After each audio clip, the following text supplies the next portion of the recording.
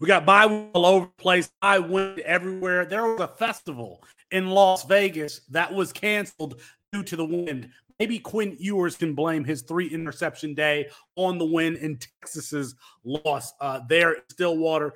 Quinshon Judkins surpassed Nick Singleton as the RB1 in the freshman class.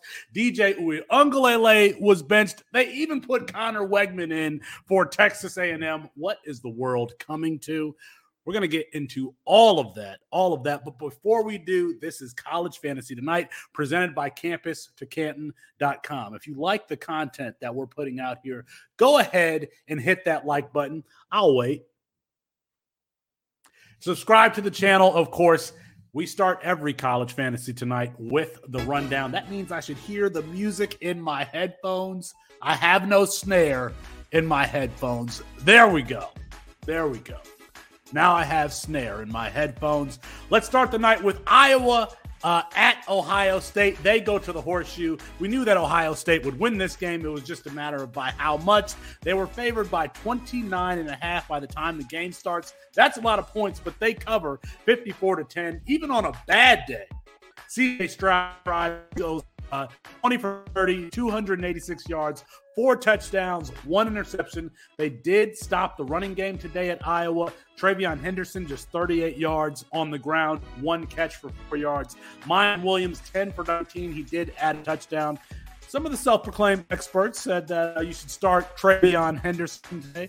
You know, I said that we should sit him because of the split with Miyan Williams, because they were facing Iowa today, that tough defense. You know, every once in a while, a squirrel finds a nut. Jackson Smith-Njigba plays in this one, but he's just 1 for 7. Marvin Harrison Jr. continues to be impressive, this time performing against a better defense, 7 for 62 and 1 touchdown. Emeka Egbuka, let's look out for his name in the class of 2024, 6 for 80 and 1 touchdown. Julian Fleming, long touchdown in this one, 2 for 105 and 1. You're not starting anybody on the Iowa side. Sam Laporta, however, did have 6 for 55. The important thing to note is that Caleb Johnson, the freshman running back for Iowa, seems to be taking over the reins, so you're going to want to have him rostered. Check your waiver wire and Fantrax and see if he's still out there. He's going to have at least 3 years to develop in the starter if you're starting or getting a majority of the backfield market share as a freshman. That's a player that you're going to want to pay attention to, despite how bad that offense is. So go ahead and pick up Caleb Johnson if he is out there. Of course, Ohio State's defense outscores Iowa's offense that only scored 3 points today. Alex Padilla started the second half and promptly fumbled the football on the snap. He did just as well as Spencer Petras, who threw an interception on the first play of the game. This Iowa offense and team is offensive, and quite frankly, they should be relegated to the Mountain West Conference or something, or Conference USA or something like that. It's terrible. C.J. Stroud, if it were up to me, he would be the number 1 pick in the NFL draft. He has one of the tightest spirals that we've seen. Doesn't throw as hard as Steve McNair, but his spiral reminds me a little bit of Steve McNair. Matt Bruning, let's bring you in here to talk UCLA at Oregon. This was a top 10 matchup today. Number 9 UCLA, number 10 Oregon. We got to stop sleeping on Bo Nix. Oregon takes this one 45-30. Bo Nix, 5 touchdowns on the day. The Ducks took this one. Yeah, it was a great game, which we all kind of expected, right? We had talked a little bit about how both these defenses were lacking in certain areas and they could match up well in this, and they did. UCLA scored more points than I thought they were going to, but in the end, I think this was the score looks closer than it really was. Oregon handled this game. Let's start on the UCLA side here. Dorian Thompson-Robinson came down to earth a little bit. We talked about he probably wasn't going to be able to run against a very good rushing defense for Oregon, but the way to get against them was passing. Just 259 yards through the air, did get 2 touchdowns, only the 1 interception. Most of that going to Jake Bobo, who continues to have an incredible year for the Bruins. He gets 101 through the air with 1 touchdown. But really, I've got to give a huge shout out to one of our co-founders here, Colin Decker. You talked about being mocked and ridiculed all the time on Miyan Williams. we've buried Colin 12 feet deep on Zach Charbonnet, and man, has that guy been good this year. And that continued again against a very good rushing defense in Oregon. 20 for 154 and 1, adds 4 receptions for 28 yards. I mean, we keep talking about. I even had him as my sit today because he was facing that top 10 defense. I thought Oregon was going to be able to shut him down. Yeah, they were not going to be able to. They were not able to. I don't know if we talked about him on the ranking summit, but I know last year, Colin, he's taken a lot of heat for having him up in his top 24. I mean, I think there's a real argument that he could be RB3 or 4 off the board, with a lot of NFL people talking about how much they like the way he plays. It's going to be very interesting to see if he continues to produce this well for UCLA, but major props to him for sticking with that guy for 2 years with all the crap we've given him. On the Oregon side, you mentioned Bo Nix, an amazing game here. 283 through the air, 5 touchdowns, does add 51 on the ground. He just looked in complete command of this offense. It was absolutely ridiculous. On the ground, Bucky Irving has himself a pretty good day, 106 yards and 57 through the air. Troy Franklin, though, is the big one. A massive game from 132 yards and 2 touchdowns. He's a guy that, one of the guys here, Kevin Coleman, was on last year. I talked about him with Mike Valerie and Nate Marquise I thought Oregon's offense was going to be good and he was going to have that breakout year this year. He's on trend for that. He's over 600 yards receiving now in the air, I believe 5 touchdowns. Mike Valerie's put together a list of those wide receivers in their second year you want them to see go over 900 yards, and I believe it's 9 touchdowns as I consider that second year breakout. Troy Franklin's on that route, and I think he's going to get it because this offense has just been extremely explosive. And I think a lot of it has to be in credit to people said that it wasn't going to work out with Kenny Dillingham and Bo Nix, and they've put it together. Those two have worked well together. Maybe it was an Auburn thing. Maybe we need to stop sleeping on what this could mean, them going to play lesser competition in the Pac-12. I think they've got a realistic shot to win the Pac-12. Oregon freshman running back Jordan James gets a TD in this one. On the UCLA side, a couple of notes here. Zach Charbonnet is going to the NFL after this season. You want to have Chip Kelly running back. And it seems like it's going to come down to, in 2023, it's going to come down to the junior. He will be a senior, Keegan Jones. But Keegan Jones is a smaller player. Pick up this freshman, TJ Harden, Tamarian Harden. Zach Charbonnet is what, 6'2", 220 pounds? Well, TJ Harden is 6'2", 210 pounds, a 3-star freshman. Pick him up if you want to have UCLA's running back next season. Matt, you also covered Mississippi State at Alabama at this one. Alabama bounces back. The 2 best quarterbacks in the country, Bryce Young and C.J. Stroud. They had bad games today. Yeah. But even on a bad night, Bryce Young looked pretty damn good carrying that team. Yeah, I would argue Bryce Young did not have a bad game. Maybe the stats say that. I don't know why people are saying that on Twitter. But Bama comes away with this 30-6, and it's crazy to say it wasn't even that close. Mississippi scores on literally the last play of the game. Jaquavius Marks rushing touchdown there. He ends up with just 53 yards on the ground. This defense came and shut them down. We talked a little bit about it on the tailgate this morning. You had me watch Mississippi State, Kentucky last week for College Fantasy tonight. And I talked about how Kentucky was getting into that backfield. They were just destroying Mississippi State's line and causing all kinds of issues for Will Rogers. We talked about it this morning, saying if they could do that, what are Will Anderson and Dallas Turner going to be able to do? Well, they put pressure on Will Rogers all day. 60 attempts in this one, just 231 yards, has negative 27 rushing. He just had no time to do anything. Ra Thomas, it was the best on the day with 73 yards, but nobody really got going here for Mississippi State. Though they did score a touchdown, first touchdown they've scored in Tuscaloosa, I believe, since 1993. So, at least they come away with some positive there, being able to put up a touchdown here in Tuscaloosa. You mentioned Bryce Young, and they're saying he had a bad day. 249 through the air, 2 touchdowns, sure. If you're talking about fantasy, still get you 23 points. It's more than Quinn and Ewers got you. It was a good day for Bryce Young. He was running for his life in this backfield and making plays. He had a touchdown pass to, I believe it was Trayshawn Holden in the second quarter, where he's literally just running around, defenders chasing him, and he just points and tells Trayshawn Holden to run to the side and fires a dart 30 yards. JoJo Earl. That was JoJo Earl. I couldn't remember if it was JoJo or Trayshawn, but yeah. And to JoJo Earl, it was a dart off platform, great throw right to the back of the end zone. Look, Bryce Young, he's got all the intangibles, but I think his best weapon is his mind, and we saw it, I think, really on display in this game. Jahmyr Gibbs shut down a little bit in this one, though, just 37 yards on the ground, 33 yards up. Did take a big hit in this one, does get a touchdown on the ground.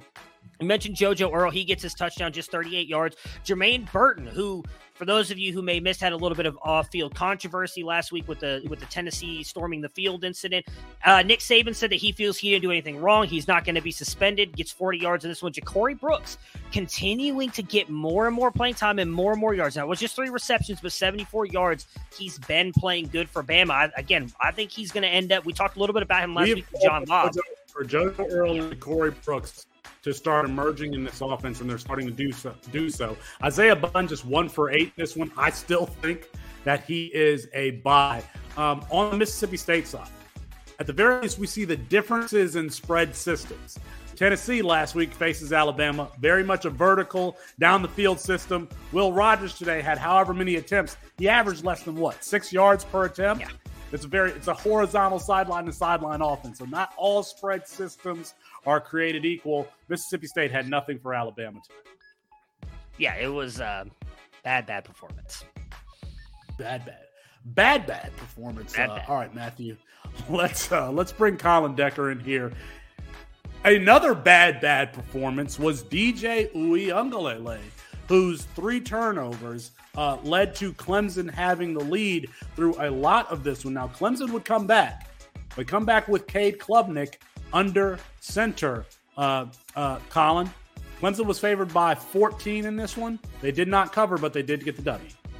Yeah, so, big story here is DJU getting benched for Klubnik, who comes in and leads a touchdown drive on his first drive.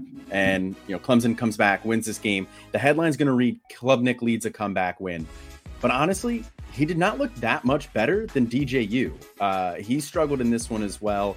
He went 2 for 4 for 19 yards, had a couple of bad misses. He got some work with his legs there, 6 carries, 15 yards.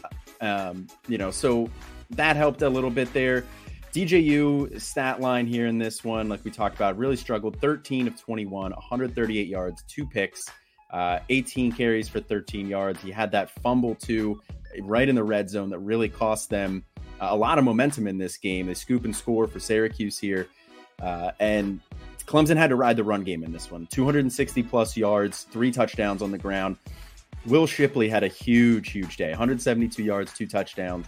Contributes, 17 yards through the air as well there. Even backup Phil Maffa has a big day, 94 yards and a touchdown as well. 18 carries for Phil Maffa. 18 carries for Maffa, 27 for Shipley, so 45 carries between the running backs there. That's really the story of the day here. Now, Syracuse's defense did make some big plays without their top corner in this one, and that's really what kept them in this game. They had 2 interceptions, 2 fumble recoveries. They had a touchdown on that as well. They had that scoop and score. That was huge. The biggest question for me with Syracuse here is, what were they doing offensively? They just stopped giving Sean Tucker the ball, despite him averaging 10 yards a carry. He has 5 carries for 54 yards. Before this game, his career low in carries was 13. He has 10 touches total in this game, and he's your star on offense here. You got to think if they had done something a little bit differently here, maybe this game ends up in Syracuse's favor here.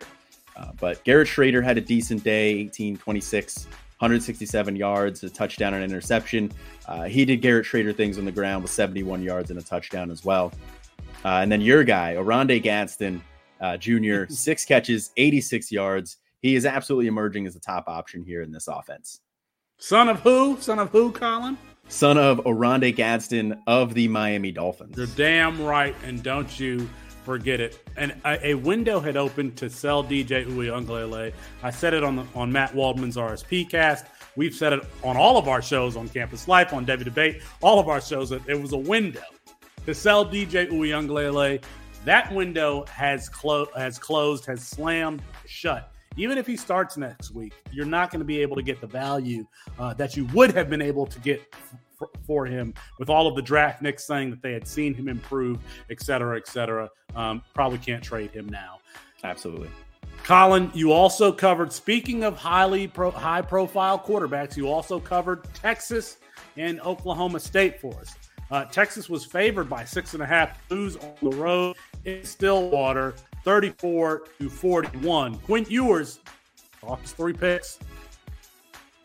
Yeah, Oklahoma State knocks off Matt Bruning's Texas Longhorns here in this one, and they trailed in the fourth quarter, 27-34, mounted a very nice comeback there. Quinn Ewers really struggled here in this one, and decent stat line there in terms of yardage, 319. He had the 2 touchdowns, but 3 interceptions, 2 of which were pretty much his fault there, and a terrible completion percentage there, 19 of 49. He really struggled here in this one. Now, that last interception to end the game was not really on him. He hit JT Sanders, the tight end, pretty much right in the face mask, and he drops that one. So that one's not on him, but he just did not play. Jatavian would have caught that pass. JT got to go back to Jatavian here. But Quinn Ewers just struggled missing high and overthrowing people all day here in this one. And I don't know, maybe it was the wind. We'll see. But the Texas rode Bijan here in this one as well. 24 carries, 140 yards, and a touchdown. He was doing everything that we expect him to have. Very nice 41-yard touchdown catch there as well. Did not get involved in the passing game quite like we thought he would. I know his receptions prop was a popular one on Prize Picks there.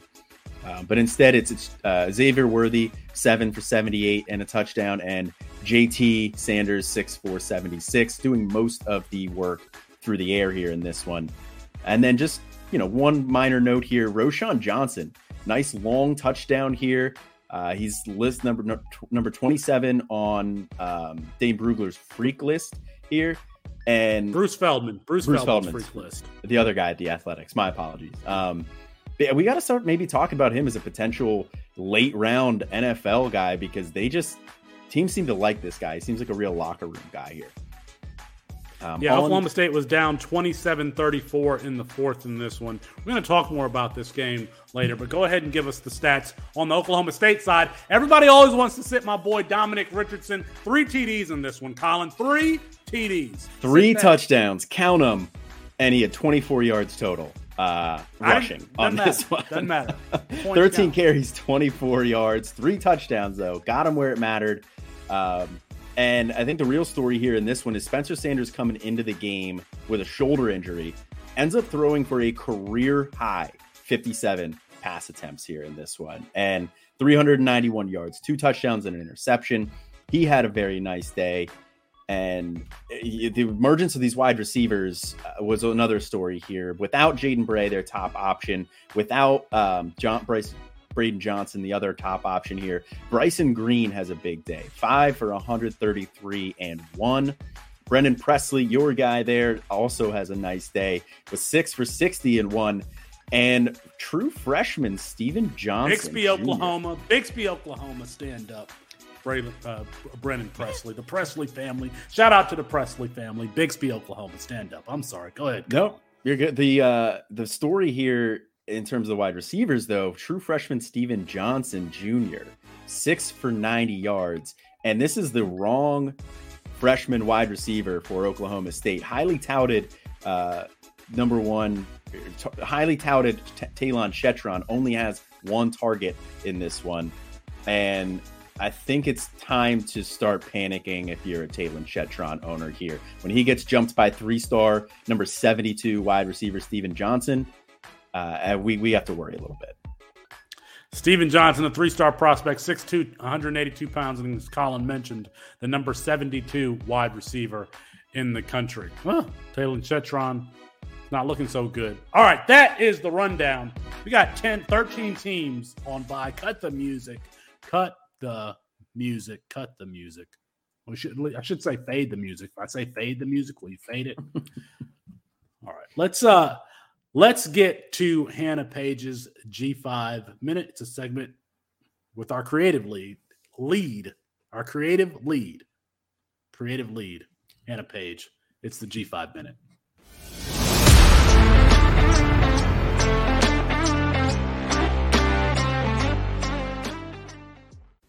Hey everyone, this is Hannah Page with the G5 Minute. Each week, I bring you highlights from the group of 5 as well as major G5 producers for the day. I'd be remiss not to mention my beloved Hilltoppers. DJ Diesel, aka Shaquille O'Neal, got the party started, and the Tops pulled off a gritty 20-17 win over UAB. It is hard to pass against not only an 8-man coverage, but one of the best coverages in the nation. So you didn't see the normal aerial attack from WKU, and I really just don't think it was ever part of the game plan to begin with. Aside from the defense and Khalif Halassi's heroics, true freshman running back LT Sanders shined in place of Kai Robichaud. Reed had 2 rushing touchdowns while Sanders had 16 carries for 120 yards and 7.5 yards per carry. Although with 197 yards and 8.2 yards per carry, UAB's Dwayne McBride had a less than ideal day with 2 lost fumbles. Next up, BYU was favored by 7 ahead of the Liberty matchup, but the Flames are in a way with a 41-14 win over the Cougars. Player to note here is sophomore running back and Hawaii transfer Day Hunter. He had 23 carries for 213 yards, 9.3 yards per carry, and 1 touchdown. The 213 rushing yards were the most for Liberty since Rashad Jennings in 2008. And on the season, he's rushed for no less than 62 yards per game and has at least 1 touchdown in 7 of 8 games. But wait, there's more. The versatile back can also catch out of the backfield with a season total of 14 catches for 118 yards, 8.4 yards per catch, and 1 touchdown. Rice wide receiver and Nebraska transfer Luke McCaffrey, the little brother to now 49ers Christian McCaffrey, had a big day. In a 42-41 overtime win over Louisiana Tech, McCaffrey had 10 receptions for 171 yards, 17.1 yards per catch, 2 touchdowns, as well as 3 carries for 10.3 yards per carry and 1 touchdown. That's 202 total yards and 3 touchdowns. So listen to this advanced stat line. In terms of receiving, he had a 19.12 total EPA, 90% success rate, and a 57% win probability added. Have a day, young man. And on our Did Kalen Laburn surpass 100 yards again tracker, the answer is yes, he did. Against James Madison, he had 30 carries for 151 yards and 2 touchdowns. That'll be all for the G5 Minute. See you next week. You can catch Hannah at HannahLay91 on Twitter, and her work is available at campustocan.com. Let's go ahead and get into the panel here. Colin, where's Matthew? Matthew. Yep. There we go. All right. Let's talk about DJ Uiagalelei. Is he done, Matt? No. Dabo already said no, and I don't know why he would be lying. Like, look, we talked a little bit about this in our Discord, and people said it makes no sense for DJU to go back out there. What coach pulls a player, puts another player out there, and then plays the start of the week after that? Well, Mario Cristobal did it with Tyler Van Dyke literally 2 weeks ago in the exact same situation. He pulled Tyler Van Dyke out in a massive game where he was struggling, puts Jake Garcia out there. Jake Garcia, I think, looked a little bit better than what Cade Klubnik looked today, but it was right before their bye week. And what happens? We're all like, oh, is Jake Garcia going to start? Are they going to go back to TVD? TVD goes back out there and has a huge game, probably the best game he's had all year. DJU is not going anywhere. They're not going to bench him, especially against Notre Dame. Do I expect, could he get benched in that game? Yeah, possibly, but they're not going to throw Cade out there to be his first real start against Notre Dame in that defense. And like Colin said, like, I get it. Everybody's going to hype this up. Cade Klubnik came in. He led him to a win, but Colin is 100% right. No, he didn't. If he let him win by handing off, then yeah, then he helped to lead them to a win. He had 2 passes, neither of which I think were good. He did have one amazing play, was a 2-point conversion where he bought time and threw it to the back of the end zone. I think it was his best play. Kolubnik's best play was getting pushed out of bounds on that fake push out, and they got the personal foul. And getting the personal foul. That cost Syracuse the game, in my opinion, because they would have had that turned the momentum of the game. But I still think that 2-point conversion was a good play. He bought a lot of time. He had a nice throw to the back of the end zone. I'm pretty sure it was to Antonio Williams. It was a great play by him. That was the best play of the game. He did not look great. He didn't look great also. No, I expect DJU to start in 2 weeks against Notre Dame, and then we'll see what happens. I'm not discounting that he could get benched again, but right now DJU is going to be the starter. Yeah, I mean, you're throwing a lot of love my way in this show, man. I got to come on College Fantasy Tonight here more often, apparently. But yeah, hey, we're about to talk about Quinn Ewers. Throw some love my way. It's just been a rough day. I'll keep that in mind. But yeah, I completely agree with you here. I mean, yes, DJU played terribly in this one.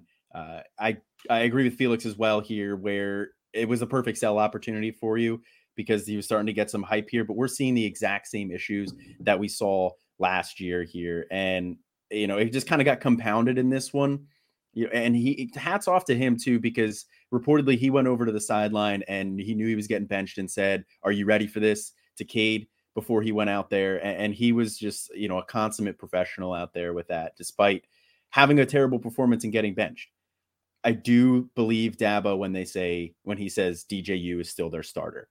I think that he's not going to throw Cade Klubnik out there against Notre Dame like you touched on there too. And DJU has played well enough early in the season that I don't think they're going to turn away from him at this point. They did squeak out that win, and it was not because of Cade Klubnik. I don't think Cade Klubnik gives them that much better of a chance to win at this point.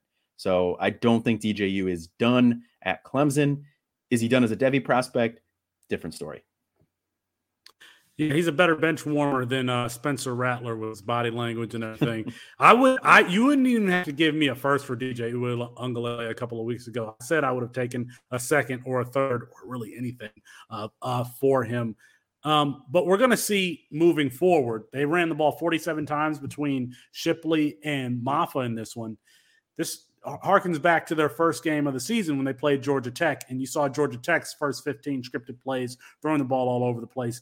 Look what they're going to do to DJ Uiagalelei moving forward. Does the coaching staff have faith in him?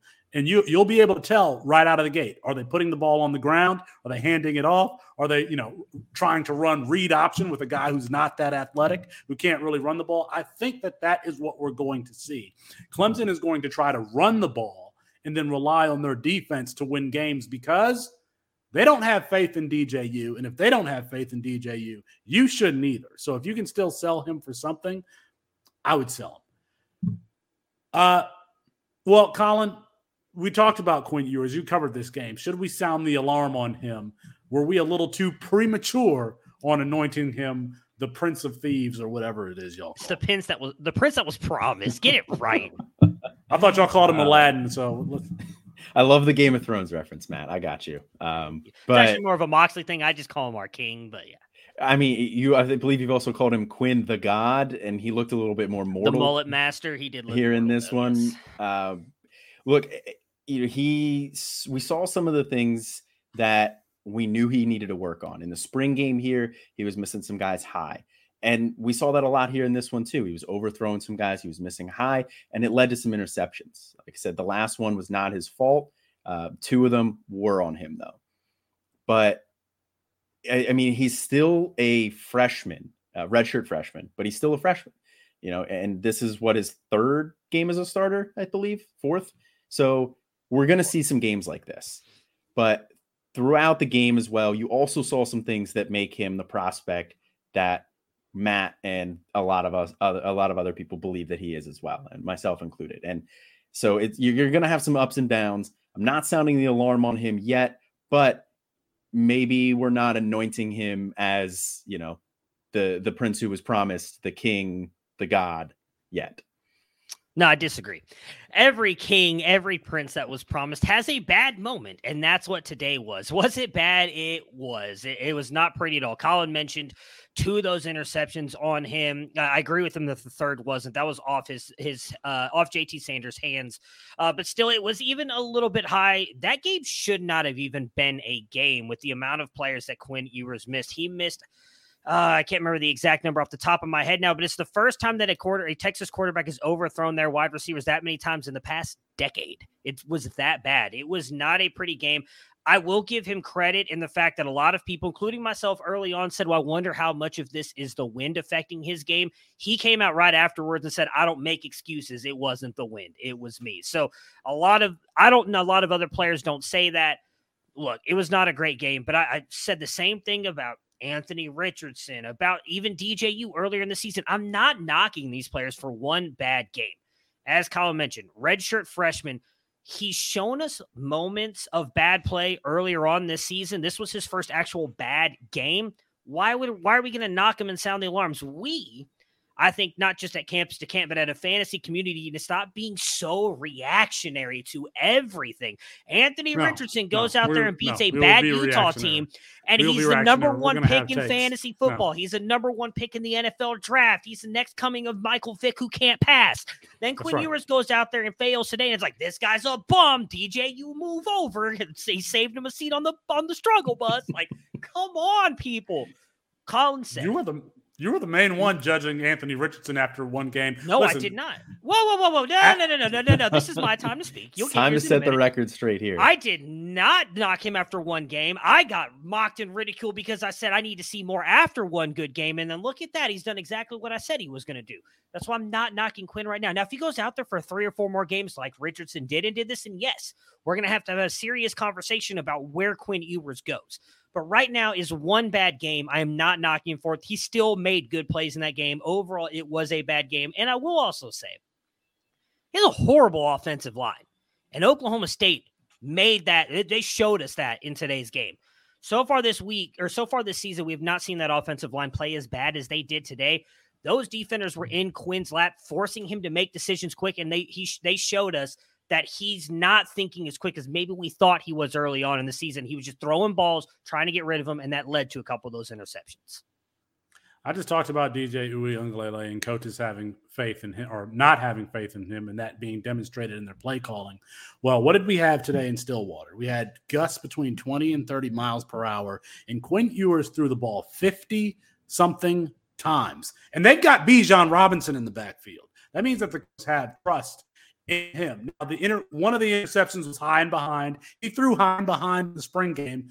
You can't do that. One of them was off of Jatavian Sanders' hand, or JT Sanders' hands, Colin. And then another was he was trying to throw to a running back out of the backfield, and he kind of did this sidearm up thing it was Bijan, which that throw showed you that he can make that throw, but it was really unnecessary. However, even with all of that, with 5:03 left in the third, they throw a corner route to Xavier Worthy, which, as good as Xavier Worthy is, he had to drop passes versus Alabama. He stumbles, and this should have been a touchdown today versus Oklahoma State, which would have gave them the lead. If Xavier Worthy stays on his feet and doesn't stumble and catches that pass, we're not even really having a conversation. These are the type of mistakes that I think a young quarterback as a first-time starter is going to make, and we should expect them. But even in the mistakes that he made, the pass to Jatavian Sanders was what? A laser 15, 16 yards down the field right over the middle that hits him right in his eyes. There's a lot to take from this. That's why you actually have to watch the tape or watch the games. If you feel a certain way about Quinn Ewers, there's nothing about today's game that should change you about this. As a matter of fact, you should be encouraged because he was still able to function in the offense, throwing a high-volume passing game despite 20, 30-mile-an-hour wind gusts. And wind can really hinder your offense, your passing game. Can I add one more thing too on that? Before we get to Quinshawn, I know it frustrates you that I love talking about him so much.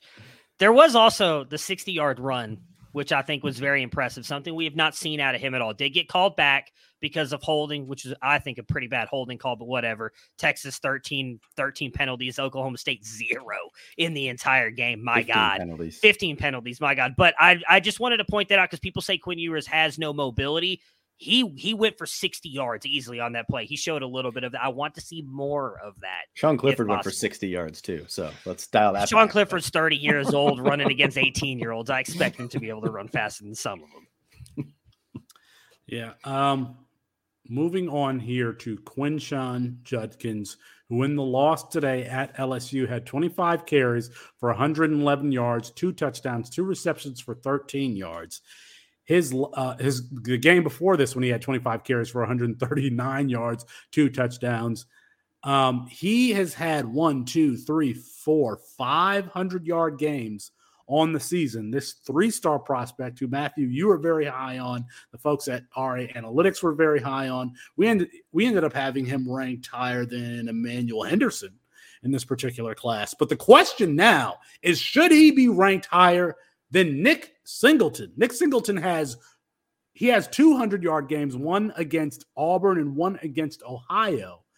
But today, I think he had 44 yards and a touchdown. That 79 yards and 2 touchdowns. He had a 30-yard touchdown run at the very end.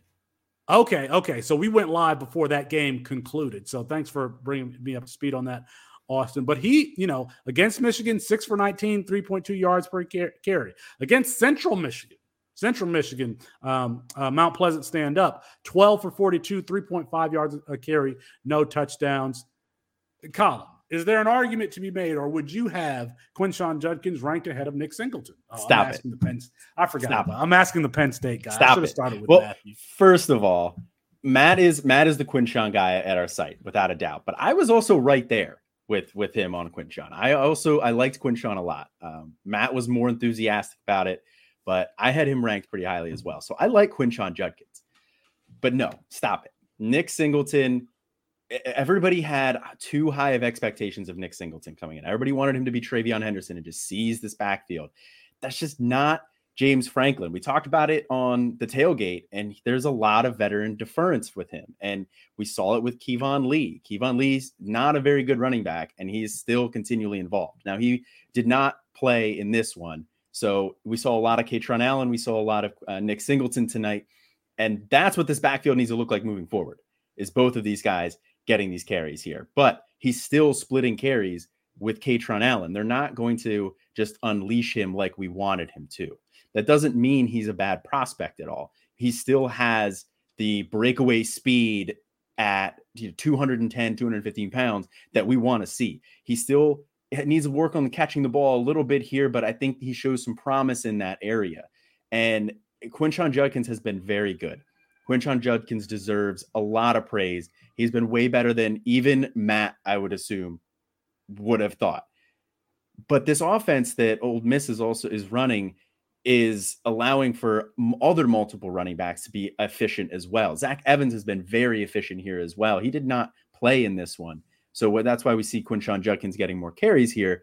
But Zach Evans is having just as good of a season. So I think a lot of this is Quinshon Judkins is very good. This system makes him even better. Whereas Nick Singleton is very good. And I think this system and the coaching staff are holding him back a little bit. I really don't know how to answer this question. And I love Singleton. I also love Judkins. So my thing with both of these guys is I get what Colin's saying in Singleton splitting this field with Kaytron Allen and even Kevon Lee up until I think like the past 2 games. I don't think Kevon Lee did much in last week's game either. He wasn't out. Nobody did anything last week. So Judkins is playing better competition. He's putting up 100-yard games. He's got the better competition in the backfield, in my opinion, in Zach Evans, still putting up 100-yard games. He's catching the ball, which we already knew he could do. They lined him up outside. They lined him up in the slot in high school, and he was doing that. We've talked about Nicholas Singleton. Like, they didn't ask him to do that much in Penn State. Probably didn't need to when he was in high school because he was the best player on the field. Pretty much every time he stepped on the field to play anybody, he did. So if you look at that, if you look, better competition, more 100-yard games, he was the focal point of the offense. And even last week, where I know Zach Evans had 134 yards as well, Quinshon Judkins out-carried him. The guy who's supposed to be the third running back in this 23 class and a true freshman is out-carrying him, out-producing him. I can see the argument to move him over Singleton. Like, what makes Singleton better? Is it the breakaway speed? because Judkins has that. Is it the instinctual running? Okay, I'll give you that. I do think Singleton's a little bit more of a better rusher than Quinshon Judkins is. I personally am not doing it yet because I don't want to talk out of both sides of my mouth and say you got to give a couple more games on these quarterbacks and then turn right around and say, well, Quinshon Judkins is doing it and Nick Singleton isn't, so you've got to jump them. But if Felix, if you were to come to me tomorrow and say, hey, I'm moving Quinshon Judkins up to my number one running back in the class, I don't really see where I can argue with you that that's not a fair argument to make. So I think he should be 2 right now behind Singleton. If you want to keep Singleton there, I don't see much of a difference between the two right now. And I really don't, God, dude, this is a really hard question. I do think Judkins could end up pulling away because of something that Colin has mentioned. I don't think he's wrong here. In Franklin is going to continue to make this a 2-headed backfield. But Felix, you said this too. This could be like a Travion Henderson, Mayan Williams backfield. The problem is this could happen for 3 straight years where once Zach Evans leaves this year, would it surprise anyone? I know Lane Kiffin likes to use multiple running backs, but if this is not like an 80-20 split for Quinshon Judkins, and if he goes out there and continues producing for the next 2 years against SEC competition with his size, his speed, his ability to run the ball, like I do think there's a chance that he could jump Singleton. I would not do it right now, though. I don't know that scares me because we saw Nick Chubb share time the majority of his career there at Georgia. I think the difference between these two players is we came in believing that Nick Singleton, I almost said Nick Chubb, that Nick Singleton was the best size-adjusted athlete at the running back position, really regardless of position. We had him at 22 miles per hour, which was the fastest amongst the freshmen, 210 pounds. Now, I need to go back and watch the actual tape, but it looks to me that Quinshon Judkins at this point is the better runner, the better interior runner. But, you know, when you're watching running backs, you got to see, are they setting up blockers? Are they getting penetration in the backfield? Are they running zone? Or are they running gap? Are they finding those cutback lanes in the zone scheme? Are they following their blockers on gap runs? Those are the things that we have to look at. And I'm not sure where Nick Singleton is. I don't want to say failing, but why is he not having as much success as Quinshon Judkins is? I don't know. I don't want to move. They're both top 10 running backs. I think I got Quinshon at like 8, and Nick Singleton has been 4 since the beginning of the season. He hasn't really moved, and I'm keeping him there for now, regardless of whether maybe we need to move Kaytron Allen up in our rankings. I'm not necessarily moving Nick Singleton down. That is on a poll. I asked that question. You can go check it out at Sharp Review on Twitter. I think it's something that we will continue to talk about probably on Campus Life, on Devy Debate, and on other shows throughout the week. So make sure you are tuned. If for some reason you're listening to this, watching this, and you are not subscribed to Campus to Canton on Apple Podcasts or wherever you get your podcasts, you need to. You especially need to, because we're giving away, we mentioned Bijan Robinson. We're giving away a signed Bijan Robinson jersey, a signed Jordan Addison jersey, a signed Jackson Smith-Njigba jersey. The first drawing will be this coming Wednesday on Devy Debate at 9:30. And if you want to see how you can get in to get one of those signed jerseys, then you can check out the a 7-minute podcast that was released on last Monday, or the YouTube video that was released on Monday, also where me and Matt talked about it. I think that's it for panel. Anything else, boys, that you need to talk about? Oh, just one last note on the Judkins Singleton thing. I mean, you mentioned, Singleton being this phenomenal size-adjusted athlete, and he absolutely is. We may have something coming soon that can let you visualize this and see it. But he compares very favorably to Saquon Barkley, to Breece Hall, whereas Quinshon Judkins, some of his closest comps, Clinton Portis is on that list, Sean Tucker's on that list. So both of these guys, very good size-adjusted athletes. But Nick Singleton looks to be 99th percentile athlete, because yes, we're talking about with Saquon and Breece Hall. So yes. It's a conversation that we've got 3 more years to have this conversation. That's what's great about college fantasy football and C2Cs. Because then after 3 years, they're out of here, and we get to talk about a whole new batch of players. Not like you Dynasty League, you NFL guys who can set your rankings, your running back rankings up now and have them the same for the next 5 years or so with Breece Hall. Well, Bijan's going to be on that list here soon, and Jahmyr Gibbs is also. Colin, get out of here. Get out of here. You're done. Panel's over. It's done. Appreciate Colin Decker at C2C underscore Decker. I don't even remember Colin's. Just go find him. C2C Decker. Just C2C Decker on Twitter. One glue guys. The true glue guy here at .com is Colin Decker. All right, Matthew, we usually do the Left Coast check-in with Kevin Coleman. Kevin's out tonight, so we will talk to you. I want to start with this Kansas State TCU game. We decided to go live before that game concluded. TCU was down early. Deuce Vaughn, long touchdown in that one. Adrian Martinez out, but Kansas State still was pounding TCU early. TCU started to come back. Where is that game at now? It has gone final, and TCU again came all the way back to win 38-28. So just like last week when they were down double digits to Oklahoma State, then go into the second half. I don't know what Sonny Dykes is if he's giving them, the Michael Jordan secret drink like they did in Space Jam, just great speeches. I don't know what it is, but they're coming out in this second half. And I mean, TCU came out in the second half, 21 unanswered points. Kansas State did not put a point on the board in the third and fourth. The secret stuff? He's giving them the secret stuff? I couldn't remember what it was called. Yeah, the secret stuff.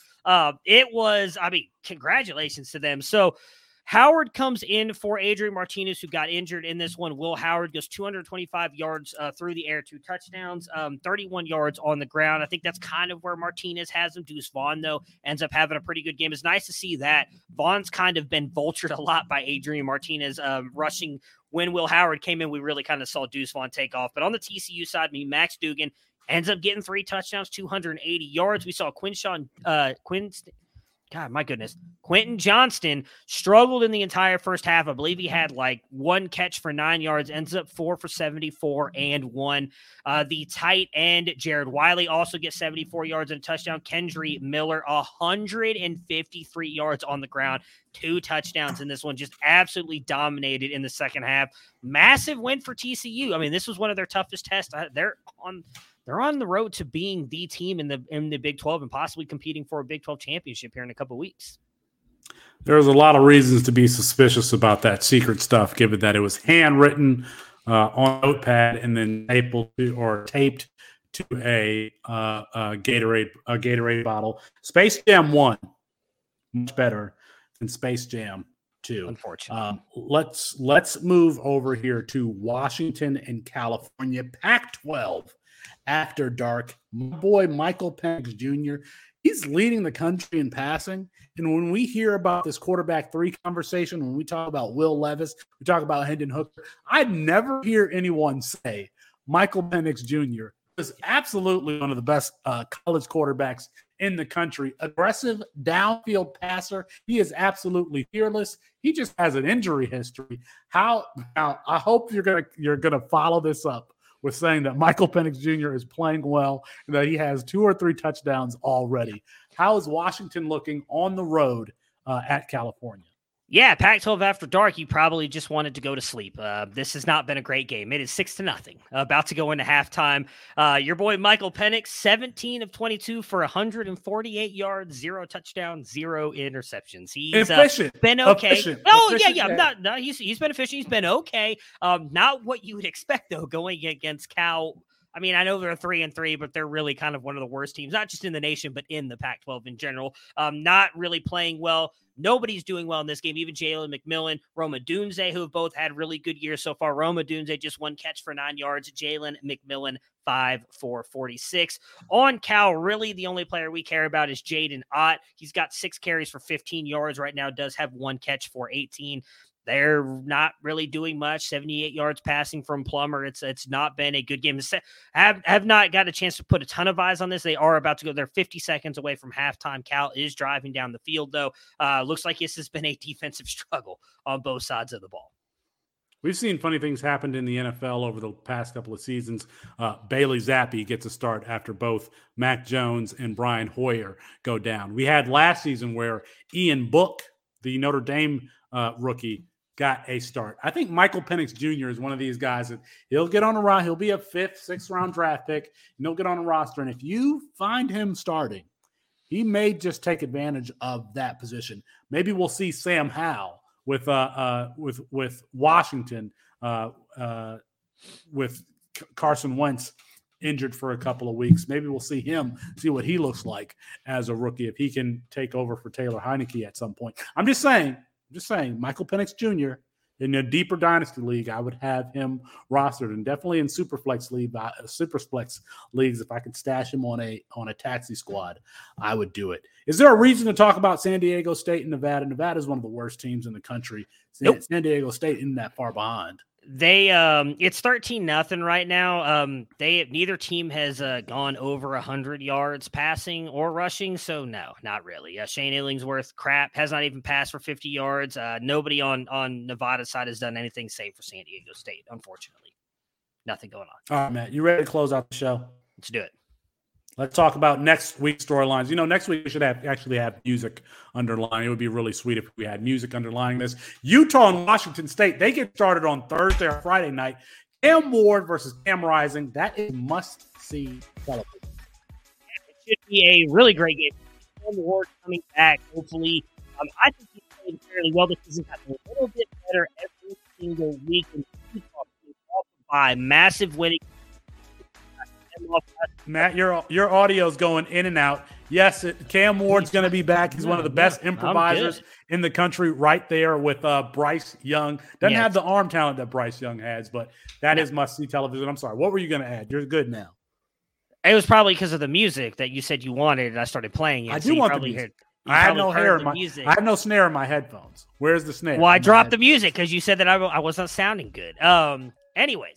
Yeah, Cam Rising, Utah had a great game last week against USC. I am very excited to see what they look like against this Washington State team. And again, Cam Ward as well. We consider Utah to have one of the better defenses in the Pac-12. I'd like to see what he looks like as he's, getting all this first-round draft buzz all of a sudden. I don't know that he comes out this year, but I would like to continue to see him improve. Big 12 matchup, Oklahoma State, they get that win against Texas today. They take on Kansas State, even though Kansas State loses, still has big 12 implications.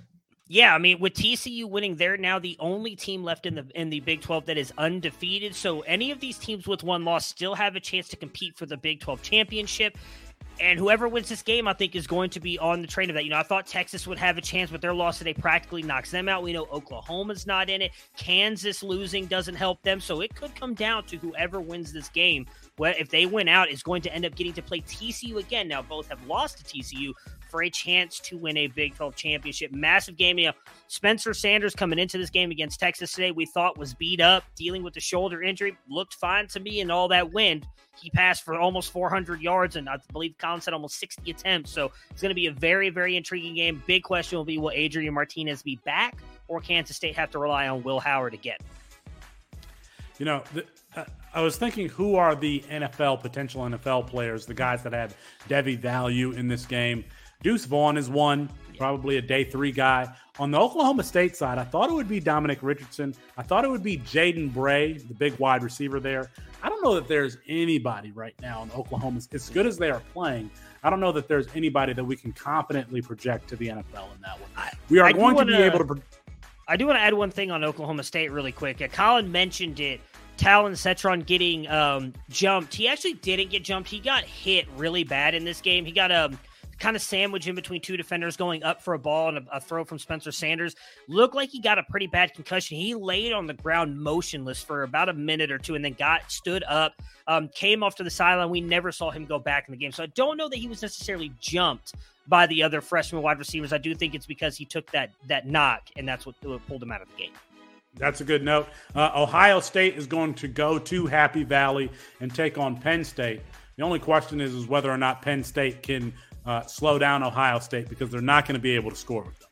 Yeah, this I think is going to be a good test for them. Iowa held firm for about a half in that game. Penn State's defense, I think, is right there with Iowa's. Their offense is definitely better. So can Sean Clifford in this offense do anything against this Ohio State defense?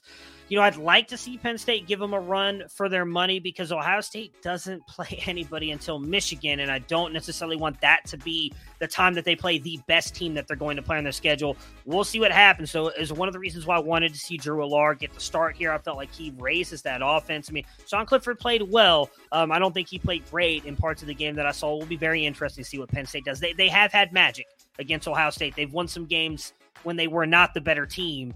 Sean Clifford's done it before. Maybe they can do it again this next weekend. We thought Sean Clifford would be injured in this one and that he might give way to the 5-star, the number one quarterback in this class, Drew Allard. That didn't happen today. So we will see for the rest of the season because I don't think it's going to be next week. Toledo versus Eastern Michigan for MAC West supremacy. Toledo, Eastern, Ypsilanti, stand up. I'm going to be at least paying attention to that one. Florida and Georgia. Anthony Richardson on bye this week. He gets to come back and face Georgia. His first start as a redshirt sophomore last season was against Georgia. He was absolutely terrible. Let's see the growth in Anthony Richardson taking on that number one Georgia team. Matthew, USC on the road against an upstart Arizona team. There are a lot of pieces that we like on obviously the USC side, but also the Arizona side. Yeah, we saw Utah go up against this USC defense and be able to pass the ball all over them just a couple weeks ago and run the ball. Let's see if Jonah Coleman with the Arizona Wildcats will get the ball going. Let's see what Jaden DeLora, Tet McMillan, Jacob Cowing can do. Hopefully we get Jordan Addison back out there. We've still not heard anything about his injury, but I would love to see him go out there against Arizona. It should be a very, very fun matchup. I would like to add on the Florida one, it's going to be very fun to see what Anthony Richardson looks like, as you mentioned, a year later. Both teams coming off a bye as well, so Georgia getting a chance to prepare for them. Let's see if Billy Napier has changed anything about the play calling for Anthony Richardson in that game. Also in the SEC, we get the battle for quarterback 3. I didn't even know that I was going to do that. Look at that. Kentucky at Tennessee. Hendon Hooker versus Will Levis. Hendon Hooker versus Will Levis. Yeah, so this will be an interesting game. I talked about earlier with Mississippi State how Kentucky's defensive line was really able to blitz that front. We talked a lot about that Tennessee-Alabama game on Better Sports and on the tailgate last weekend. Could Alabama's defensive line disrupt Hendon Hooker and that Tennessee offensive line? And they did not. Will Kentucky's be able to do that? And will Levis be able to match Hendon Hooker point for point? I right now would lean Tennessee and Hendon Hooker. I think they're the better team coming in here, and it is at home against Tennessee, so we'll see what happens. But it should be a big matchup. It'll be all the talk outside of Florida, Georgia for the NFL draft people with Will Levis facing off against Hendon Hooker. Well, we saw how Bryce Young performed when he needed to score points at Tennessee. Let's see how Will Levis performs when he's under the same pressure, because that Tennessee team should score a lot of points. Then we get the backyard brawl, big brother versus little brother, Michigan State at Michigan. Yeah, I don't really want to talk about this game at all, but I don't think it's going to be a game, and that's why I say that Michigan is the better team. Maybe little brother can do something, but I mean, I know they got him last year. I was the only one who actually picked that upset last year for our group, but I don't see Michigan State. They don't have Kenneth Walker on that team to be able to run through that Michigan defense like he did last year. I don't think Michigan State really, unfortunately, stands much of a chance against that defense. And that running attack of Michigan, I think they're going to win that pretty easily. They do have Keon Coleman and Jaden Reed. Jaden Reed is at least going to be a return specialist at the NFL level. Let's see how Keon Coleman develops. The last player that I can remember playing both basketball and football at Michigan State was one Matt Trannon from Pontiac Northern. Pontiac, stand up. Look, Matt Trannon was drafted by the Arizona Cardinals. Somebody looked at, I don't know where I pulled that from. That had to be 2001, 2002, somewhere around there. All right. Yeah, so we'll see all of that next week. Shout out to Roman Hemby. Welcome to the conversation there at Maryland. Connor Wegman gets his first action for Texas A&M. Theo Johnson has his best game of his career there at Penn State. So Detroit, stand up. Peace, everybody.